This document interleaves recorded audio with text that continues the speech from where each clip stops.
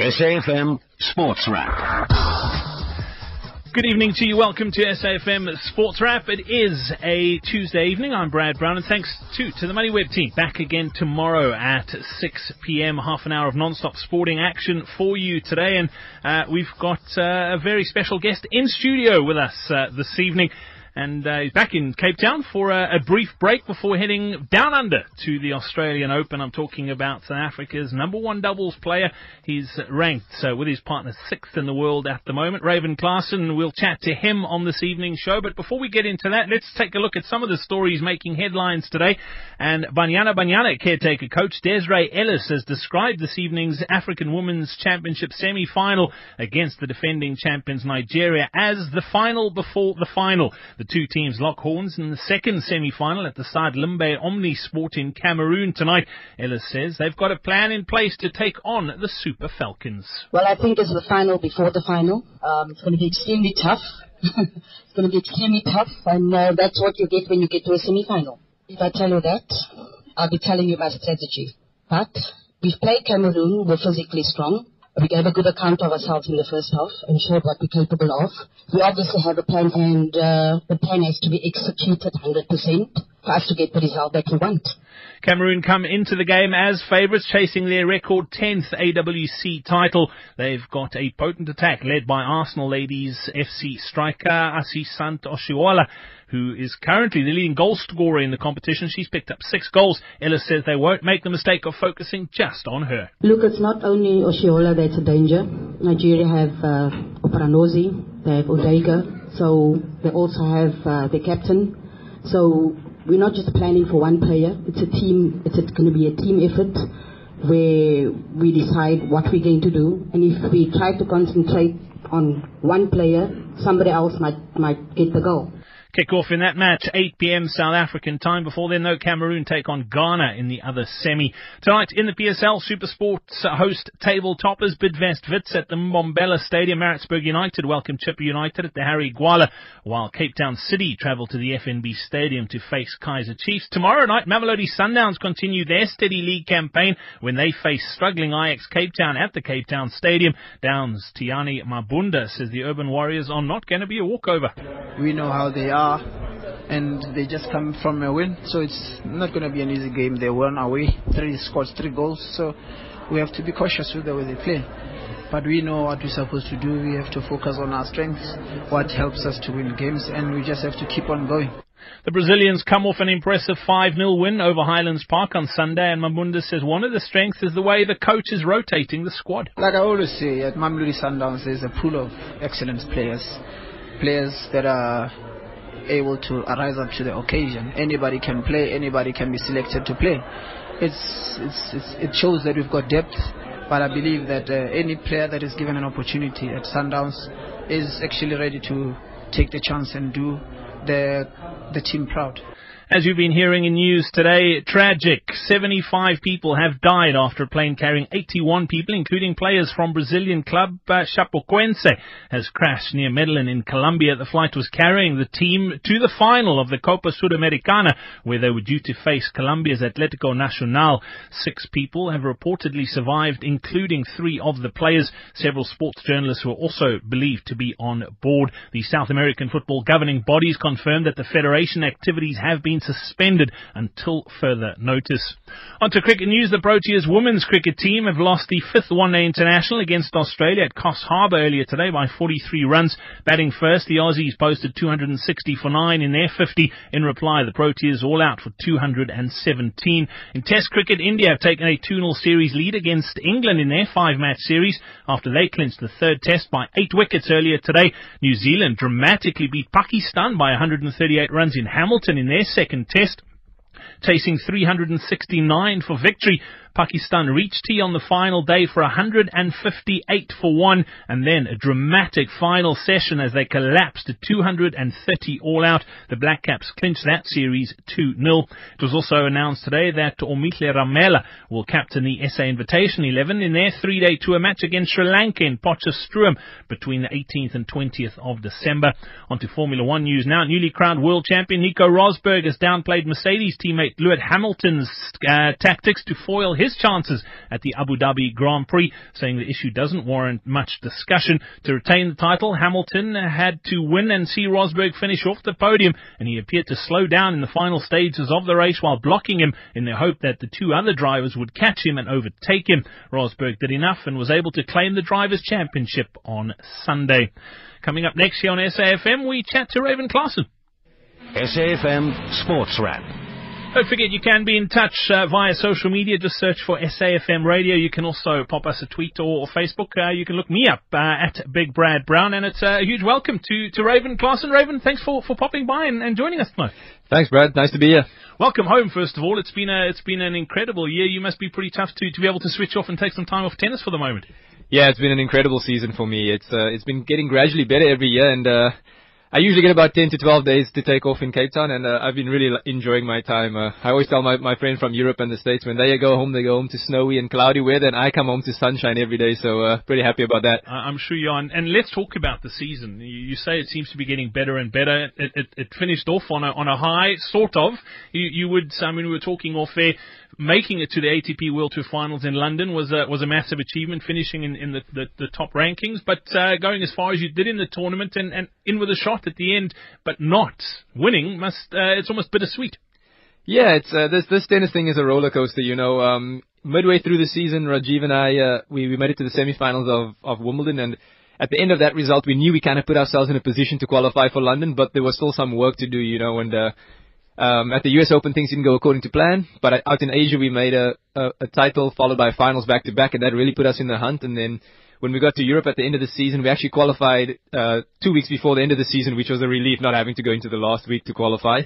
And then coming into the tournament, we came in as the number 7 team, you know, and when you come in there, you sort of want to just give a good account of yourself, and that was our goal coming in, pretty sort of mediocre goals, quite moderate there, you know, and then once we got the win in the first round against the French seeds, who actually happened to be the number 1 seeds at the tournament, things really kind of kicked into high gear for us, and we realized we were playing well enough, the conditions suited our game, that we could go quite far. And it's weird how I could be, at the same time, quite proud of what we did and very disappointed at how things ended, you know, because had we not been so close to winning, I probably would have been less disappointed, but putting yourself in that position is something positive, and I will look back at this result certainly with some positive thoughts and try and recreate that form and take it one step further next time. At this level in sport, belief is a lot of it, and believing that you can win. You all play good tennis. Everyone's good enough to be there. And that first match in those World Tour Finals that you mentioned against the top seeds, our tennis reporter Chris Bowers, who was there, says that's the best he's ever seen you play.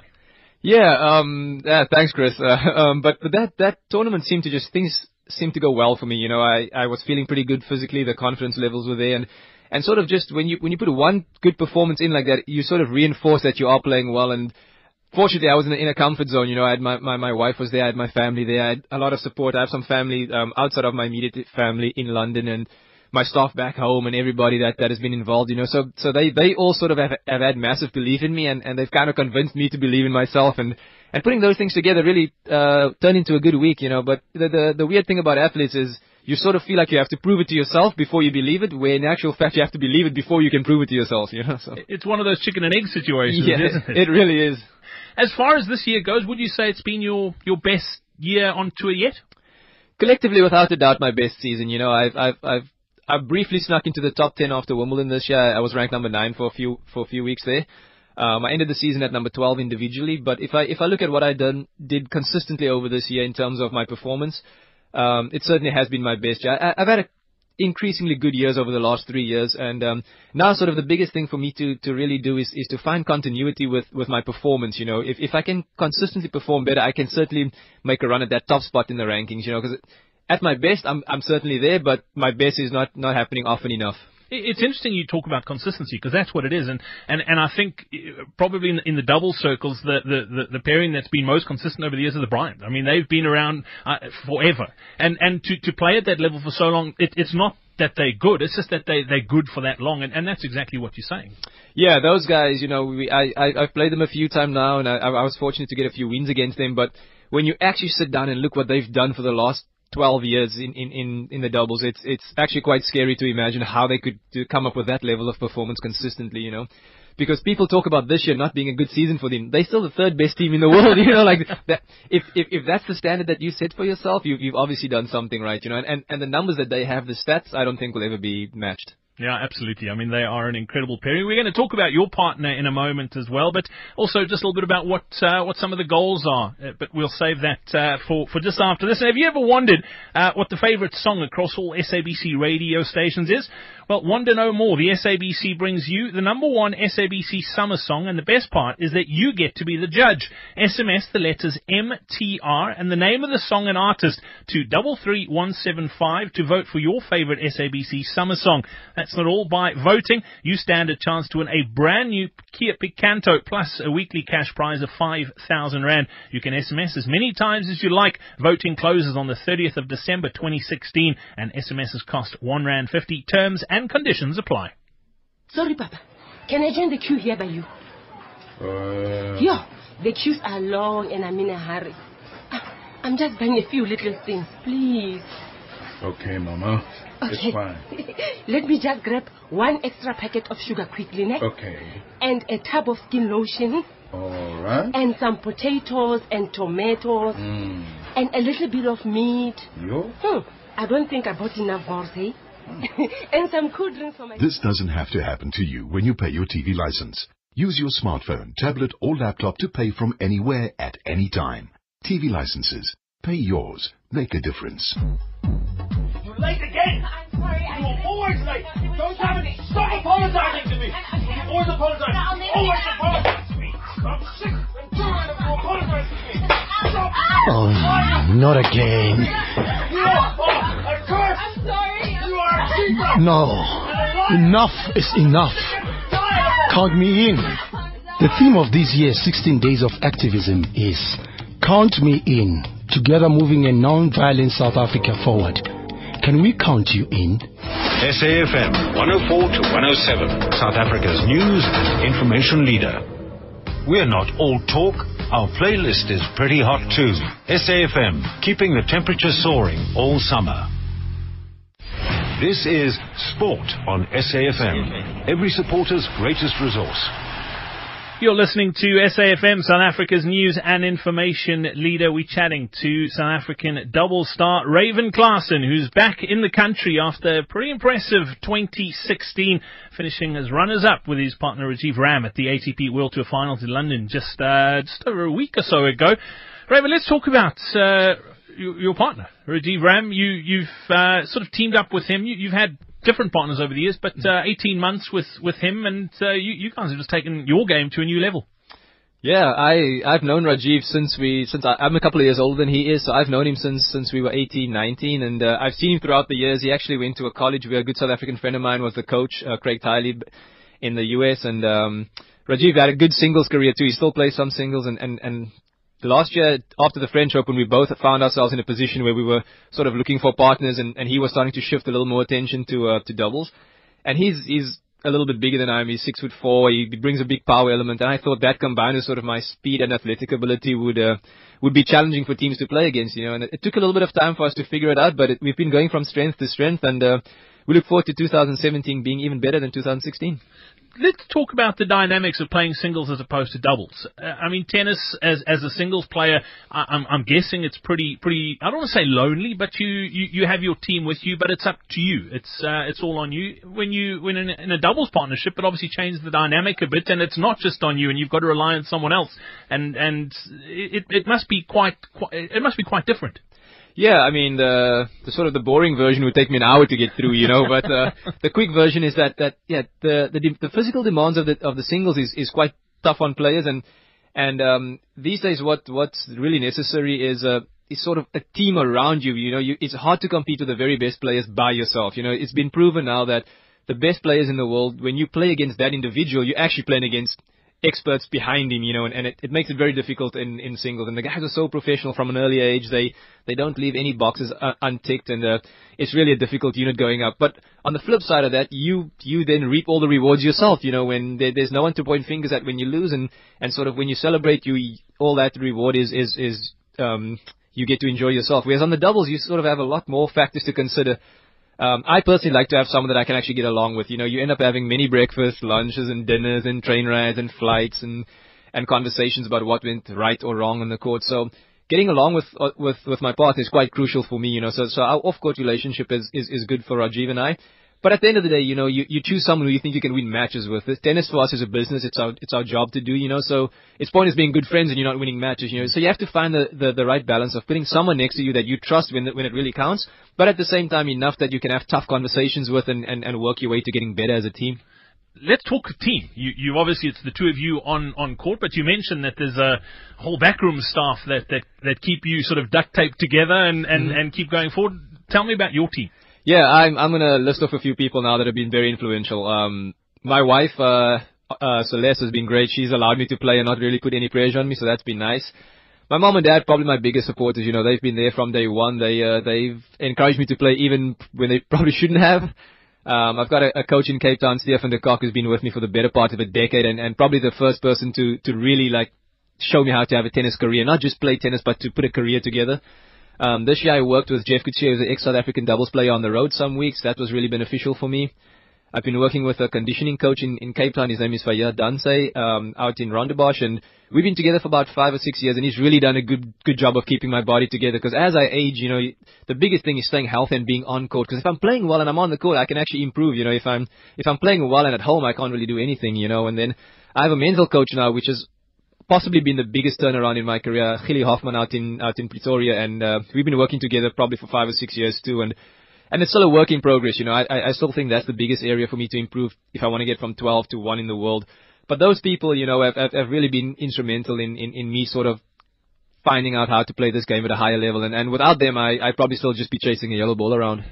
What do you do on tour when you're not playing? What do you do to switch off? Because it must be quite taxing being on tour, on the road, out of suitcases the whole time. What do you do to sort of relax? Yeah, I'm sort of on the lazy side of relaxing. You know, I tend to, when I switch off, I shut it down on the bed, watch TV. Occasionally, I'll when the golf bug hits me, I'll get going. But I've actually, this year in March in Indian Wells, we had a great tournament where we were staying on a golf course, and I actually hurt my wrist playing golf that week, so I couldn't play tennis for a week. You know, so they kind of advised me to either take my wrist when I play golf or not play golf at all till the off season. So that's usually what I try and do, as long as it doesn't sort of jeopardize my tennis. Do you get, I mean, you're away, you said to me you only spend a couple of weeks essentially in Cape Town in the off-season. Do you get to keep up with what's happening at home from a sporting perspective? I mean, most South Africans are into watching football and rugby and cricket, and obviously tennis is a big thing, but do you follow the box? Do you follow Bafana? Do you follow the Proteas?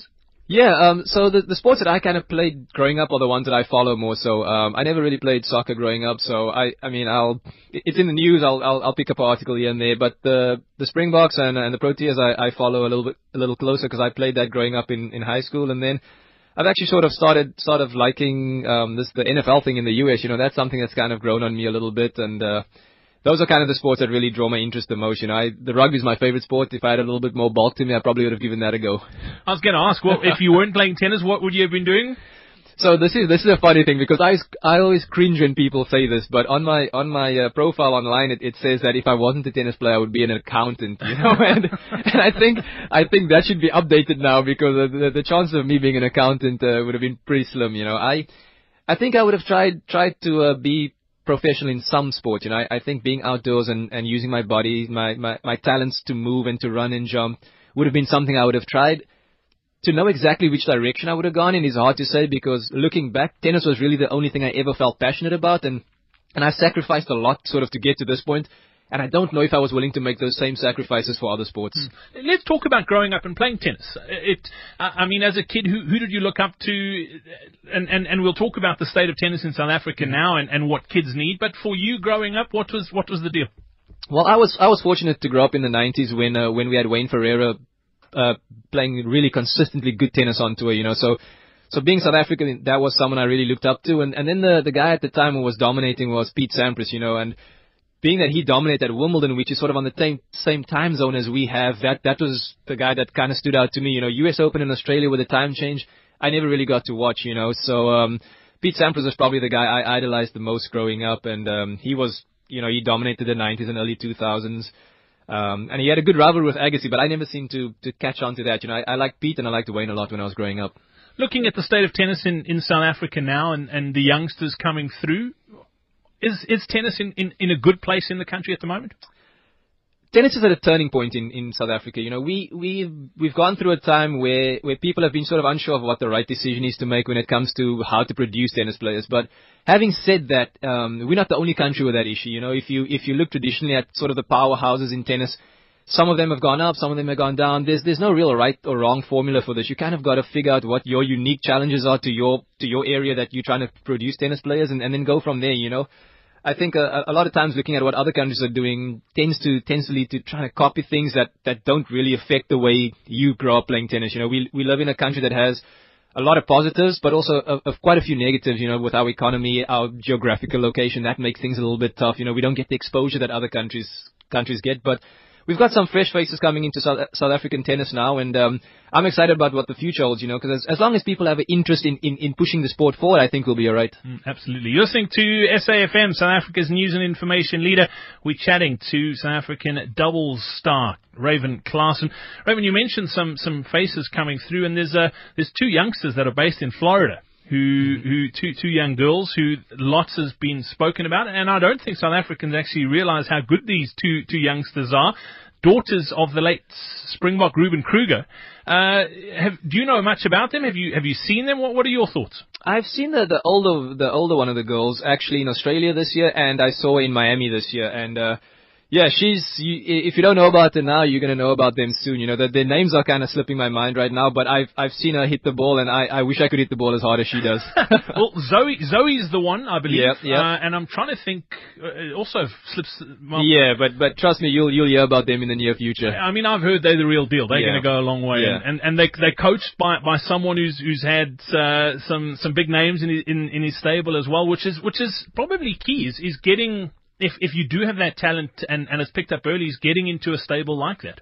Yeah, I mean, Thomas has done a great job over the years with tennis players, and I think what you just mentioned there is that not only do they have the ability to play the sport, but they're also in the right structure now. They're getting the exposure they need, they're getting sort of the fast tracking they need, and at this stage for them now, everything's in place. Now it's just kind of doing the basics of waking up, having the discipline, being motivated, and ticking the boxes every day, you know, because everything else seems to be falling in place for them, and now it's a matter of whether or not they actually end up being good enough at the end of the day. Yeah, and as much as you've got the talent, they've got to want it. I mean, you spoke about the hunger of pushing yourself each year, but it can't be easy, and having that drive year after year is tough. And the other one's Isabella, by the way. The one is a Google. Oh, awesome. Yeah. So Zoe and Isabella, now I know. I'll remember that. No, you hopped on some important things there. I sort of think back to how I ended up here, and I think the two words that stand out is sort of a desire to be a tennis professional and resilience. You know, I think those two things are probably the main reasons why I've hung in there, and possibly, well, more than possibly, a lot of luck. You know, I had some people who believed in me and helped me throughout the years. But in general, you know, people need a reason to wake up to do anything in the morning, you know, and as tennis players, I feel that when you know what the purpose of you waking up and putting in those hard yards and going through the ups and downs, then all of a sudden it becomes easier to kind of take the knocks, you know, when you're motivated to achieve certain goals. And I think that's why it's important to have those dream goals, you know, the reasons to get up, you know, and go run and hit the gym and do the training and be knocked off and do it again, you know, and that's sort of the way to do it. There's no secret recipe. I've been fortunate enough to speak to some of the best tennis players of all times, and you sometimes walk into that conversation thinking, I'm going to get the golden key today, you know, and there's really no such thing. You get information that you can use, you get some that you can't use, and you try and you run your own race and build your career according to what you think is the best for your individual game. What are you most proud of in your career up to date? Yeah, I mean, there's a few things that I'm proud of. You know, I now have a piece of silverware from a Grand Slam and the World Tour final sitting at home, so that's pretty cool. I've represented South Africa on Davis Cup probably now, if I had to guess, 15 times. So that's something that's close to my heart. And you know what? It's pretty funny because I had this conversation the other day with someone about my goals when I first started playing tennis. You know, obviously I wanted to play singles first, but then when I turned over to the doubles, my goals are so sort of simple. You know, I was like, I'd like to play main draw at the 4 slams. You know, that'd be nice if I can play main draw, one match in the main draw of the actual tournament at the slams. That now it's, you know, it's progressed to where I'd actually like to win one of these. when you get to the semi-finals in the doubles, you become part of the last 8 club, the last 8 tournaments they have it for singles and doubles. So which means you can go back to these tournaments for the rest of your life and get badges to get in and watch. So those are all things that have kind of stood out to me, But I'm hoping that the thing I'm the most proud of is still ahead of me in my career, I'm hoping to take it a little step further and still achieve bigger things. What's been your biggest disappointment? The flip side to that coin. Yeah, and so the funny thing is your highlight is also your disappointment at this stage for me. I'm pretty proud of the fact that I've won 11 ATP tournaments. That's pretty cool. But at the same time, this season our strike rate in finals hasn't been as spectacular as I would have liked. I only won 2 out of 6 finals, and we would be having a totally different conversation if I had won Miami and the World Tour finals this year. I would probably be ranked 5 in the world then by now. So as good as the season's been, there's been a few disappointments, but I don't think you can be a professional athlete if you can't handle losing. That's sort of part of the trade. It's not a negative thing. It's part of the game, and the better you learn to handle those, the more success I think you'll have. I'm guessing you've also got to dislike losing. Oh man, it's yeah. Whenever you're reminded of something you didn't do, it certainly brings up some horrific memories. My wife was with me in New York 2 years ago, and we played a match where we dominated every facet of the game. We had the break points, we had the service percentage. We pretty much won the match on paper, but we lost it on scorecard, and I, for like 2 nights I couldn't sleep because every time I closed my eyes I was just I can't believe that match turned out that way, But then the flip side, when you do you have a great week and you win a title, and then you can really sort of enjoy what you've put together. And like I said, our sport is not about being perfect. It's about striving to be as close to perfect as possible, because even the very best players lose 5 or 6 times a year, and that's a great season, And it's those horrible ones that you learn the most out of as a sportsman. Those are where the big lessons come. Yeah. A wise man once told me, old coach of mine, Steve Smith in the US, he was like, you have to be a pretty good tennis player or sportsman in that, in general to suffer big disappointment. And I didn't understand it at the time because I wasn't playing tennis at a very high level. But now that I've kind of put myself in some bigger matches, I understand what he meant. It's quite disappointing to put yourself so close to something spectacular and then come up short. But at the same time, it means you're doing something right when you find yourself in that position. So I'm really excited about what the future holds. And if it takes some more disappointment to get to where I want to go, I'm all for it. You talk about the future. There's been little boys and girls sitting at home who got to watch you possibly at London or possibly at Wimbledon this year. Knowing what you know now, if you could tell them starting out their tennis career, what would you tell yourself at that age, or what would you tell them getting going? Yeah, I'd wish I have a new body to start this thing over with. That'd be the first thing. That would be spectacular to put my brain into a new body.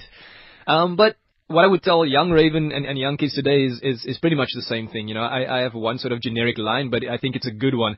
I spent too many years comparing myself to other players and athletes and sort of the speed at which they were increasing or the results they were having and what I wasn't doing, that it kind of sidetracked me from what I actually needed. Tennis is a weird sport. Your coach can give you the best advice in the world, but you've got to go execute, And once I sort of realized, I sort of became a little bit more aware of what I needed for my game. I started to run my own race. I was like, well, if this guy can't come hit a serve for me, I might as well fix my serve. If my coach tells me these are the things I require, I have to then trust that and execute.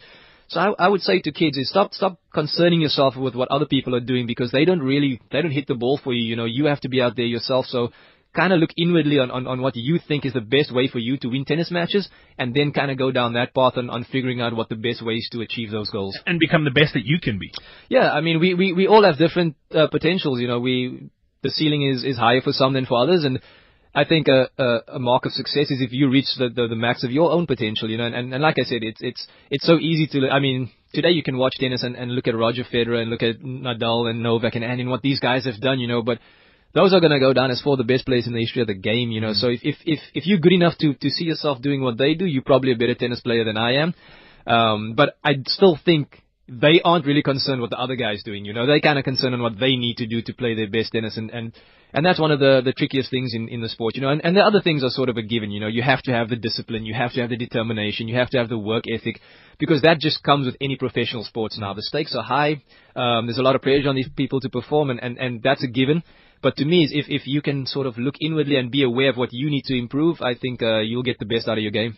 Raven Klaasen, it's been an absolute pleasure. Thank you for coming down and spending the last half hour with us. Best of luck. Enjoy the rest of the break-off. Have a great Christmas. And we can't wait to see you in action in Australia, in Melbourne. Awesome. Thanks, Brad. Thanks for having me. It's been a pleasure, and thanks for all the support, guys.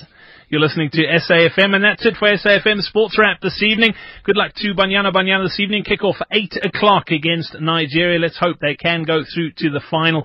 And we'll be back again tomorrow afternoon on PM Live, and then SAFM Sports Wrap. More sport for you tomorrow morning on AM Live. Up next, it is the Talk Shop with Naledi Malayo from myself and my producer, Siobhan Tetty. Have yourself a great evening. It is 7 o'clock, and Greg Gous has your news.